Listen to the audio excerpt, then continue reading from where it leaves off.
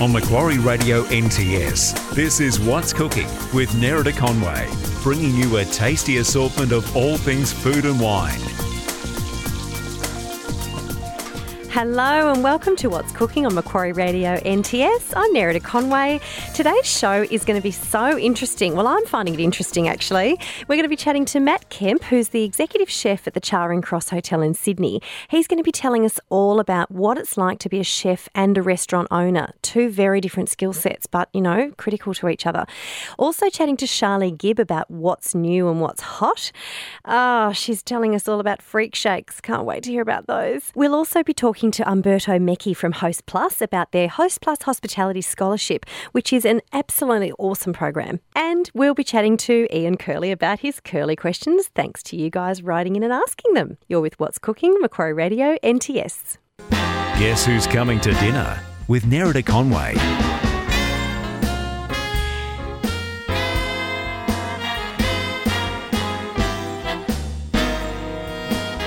And you're listening to What's Cooking on Macquarie Radio NTS.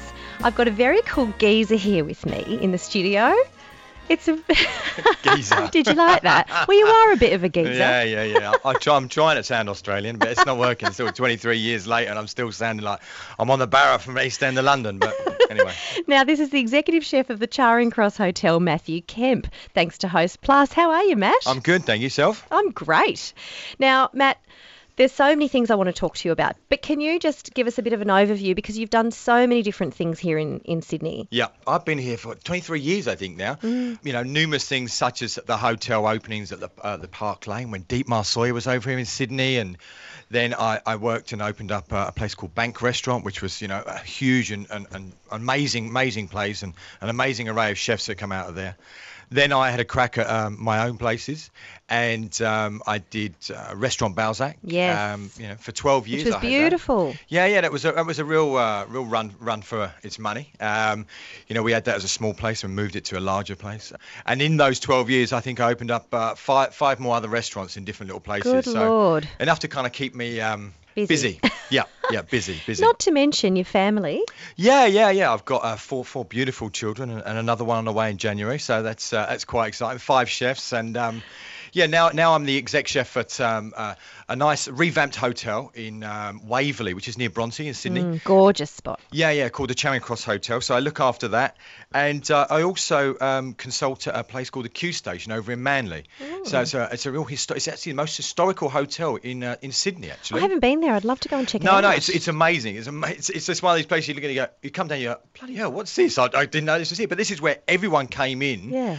On quarantine. They had to come in, had to pass through there. Really? So it's the actual original quarantine station started like from the early 1800s. And, where all the places come, you see all the gravestones and you see all these people marking when they arrived, 1856 in a person's names and all that sort of thing. So it's a really amazing place. So I worked down there a little bit and worked with those guys and just kind of help them out with what's going on.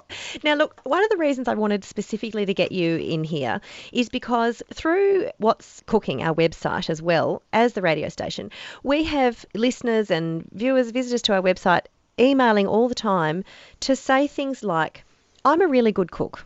I would love to open a restaurant. It's always been my dream, or a bar.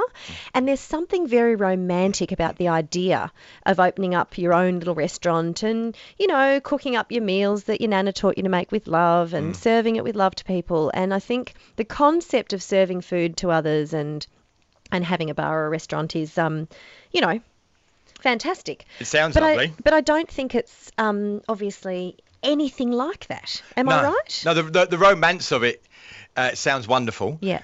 We go into the hospitality to be hospitable. Yes. And most of us go into it because, we have such passion. But usually we don't think about it as a business. Got to think about it as a business. No one else in any other industry would go into a business without thinking about it as a business. Yeah, you're right. It just seems that the restaurant game, we go into it, I just really want to serve this wonderful dish. It's like, is it going to make you any bloody money? Yeah, are you going to live on this? And you're an artist, really. At the end of the day, your food is beautiful, and that's what sets you aside from, say, me. Yeah, we go into a restaurant game because we absolutely adore the industry. We adore our job. We love our job. You're only a cook, a chef, not to do 40 hours a week or 35 hours a week. You have to lend every being moment of your time to that job, unfortunately. That's just the way it is. Yeah. Okay?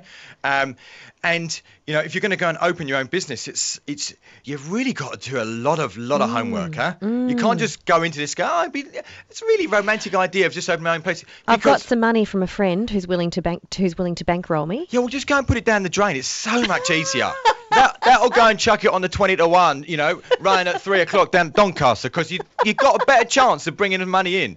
Really, it's you know, it's not that the restaurant game is never going to work, because it does work. You know, otherwise we wouldn't all eat out, would we? You know, but to turn around and think that it's just a very easy thing to just slot into, it's not. No. It's not. It takes a lot of guts, a lot of hard work. You know, you really need to have been in that game. You really need to understand it. So, you know, how much effort that's going to go into it from you physically and emotionally is massive, absolutely massive. So, you know, I think, you know, people really do need to kind of understand what everyone tries to put into it, you know. And you've got to love adrenaline. Oh, yeah, you've got to be on that 24/7. Yeah. You know, you've got to be a bit of a junkie for that. It's the only way, I think, especially with a kitchen and a busy floor as well. Let's not forget about that. If you're not ready to go full bore all the time, you're kind of going to get left behind. You know, that's what happens. That's to the side. We're talking about taking and open up an own restaurant. To do it just as a chef is even harder. Really? I believe so. Okay. Right? Why do we go to a restaurant? We go to a restaurant because we heard the food's good. Yes. Why do we go back to a restaurant? Because the service was great. Yes. Full and stop. the food. The food can be forgiven for a little bit of a hiccup here and there. Yep. But bad service never is. No, you're right. No, you're exactly right. Never is. Yep. You know, I'm a chef. It's all about me, right? But it's not, okay? Yeah, you come to my restaurant because you've heard that I can cook well. Yep. Okay, but you will come back to my restaurant because you've got looked after by the front of house. Yes. That's the only way it is. Yep. Now, if you're a chef opening up your restaurant and you haven't got the front of house ticked, it doesn't matter what the bloody hell you're doing in that kitchen. It really doesn't. Yeah. Because if that guest is not getting looked after, it really doesn't matter what goes on the plate. So if you're just a chef opening it up and trying to do this all on your own, you are really in for a rude awakening. You really are. I reckon a front of house person who's opening their own restaurant has got a better chance of actually having a go of it, because you can then find a good cook to come and work for you. You know, you can look after them, you can nurture them, you can pay them well, you can look after them for hours wise, give them support, and they will look after you. But you're the one who's going to really make that business work because you drive that business. Right. You know, so, you know, all chefs sitting there going, that's bloody rubbish. I'm a chef. It's all about me, you know. But it's not. It really isn't. So, you know, it might be detracting from what we're talking about, but, you know, when you're trying to talk about, you know, opening a restaurant, it's so many, you know, facets that really need to come together. Yeah. And also, if you're going to go and open this restaurant, you need an exit plan. What if it doesn't work in this original concept? Yes, and at what point do you give up? I mean, everyone out there has watched Gordon Ramsay's Nightmares, Kitchen Nightmares. Yeah. At what point do people kind of say, I mean, I've actually got a very, very good friend in Melbourne who opened a restaurant. Things didn't work out from council as they should have in terms of the other places that were going to open up nearby. Yeah. So that meant that there was nobody coming to the area. Foot traffic was basically zero. Yeah, yeah. There was like an 18-month delay through winter in Melbourne. Ouch. It was so soul-crushing for these people. And it was an amazing idea. And they were just throwing good money after bad. He was working a night job as well, like at the restaurant, and then another job as well to try to just prop up the restaurant. And then he kept hiring these different chefs who would just want to make it good, so they'd spend too much money on the food and things like that. Yeah, yeah. So it was a vicious cycle. And there was a point where I just looked at him and said, you just need to cut your losses and walk away before you have a breakdown. I mean, I know someone who's, you know, who's hung himself from the rafters for one of these things, you know, and that was purely because he didn't have the guts to go, you know what, I'm not making it work. Yeah. You know, I'm not making it work. And you know what? Okay, I'm hurting some people here. Yeah. You know, and I know if I'm going to close this, I'm going to hurt some people. Yep. But I will come back and I will have a go at trying to help these people back out again. You know, I've been in that boat, and you know, and it's one of those things where it's like, well, if I either just keep running up debt or I keep flushing money down the drain, I'm hurting more people. And you have to kind of, you know, pull the pin and just go, enough's enough. And before, you know, emotionally you sit there and think about it, just go, okay, it's four walls. That's what it is. Yeah. You know, it's four walls. Yes, okay, you know, I may have hurt some people funny, but it's four walls.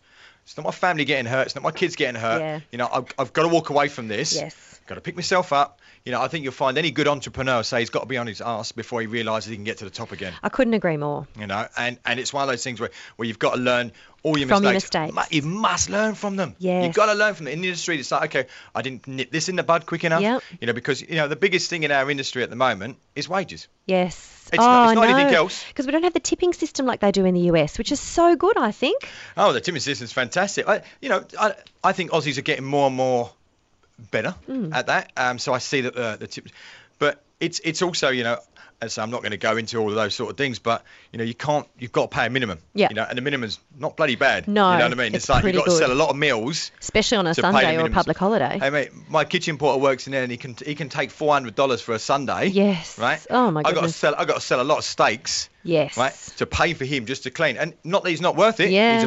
They're all fantastic Have to have him, individuals. but If I don't still. have kitchen hands, then the business doesn't work. Full That's stop. right, You know, that's I'd right. rather have a good kitchen hand and a great chef, you know, because they Yeah. really back it up.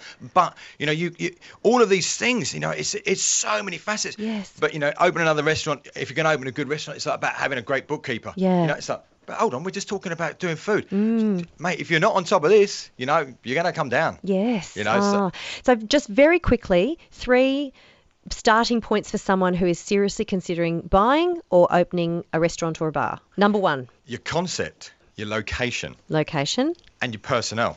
Right. Who's involved? You know, it's like, I know he's not talking anything about the financial side of things, because they should be ingrained in you already. You know, if you're not thinking about a good bookkeeper, a good accountant to work with you on these things, you're going to be behind. You know, I spent too many times working on my books, so I didn't get a bookkeeper. I should be in a kitchen. That's what I'm good at. Yes, exactly. Not doing bloody books. Exactly. You know, I can do add up. I can do that. That's right. But it takes you away from your core. Exactly. strength. I'm supposed to be there on the floor looking after these guys Yes. and making sure that works. Yes. Give the paperwork to someone else. Yes.